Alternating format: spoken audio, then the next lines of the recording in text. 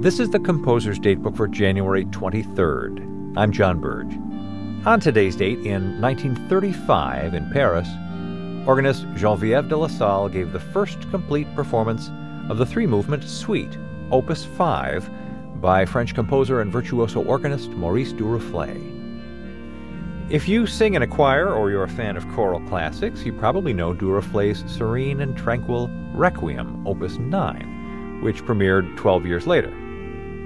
Now, if Duruflé's Opus 5 premiered in 1935 and his Opus 9 in 1947, you might reasonably conclude the composer was a slow, meticulous worker, which he was.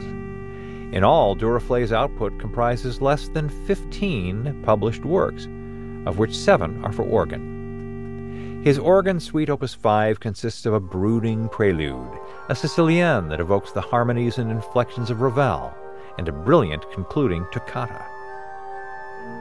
Duruflé's music is firmly embedded in the French tradition of organ composers like César Franck and Louis Vierne, and Duruflé's own composition teacher, Paul Dukas. The great French organist Marie-Claire Alain described Duruflé's music as perfectly honest art. He was not an innovator, but a traditionalist. Duruflé evolved and amplified the old traditions, making them his own.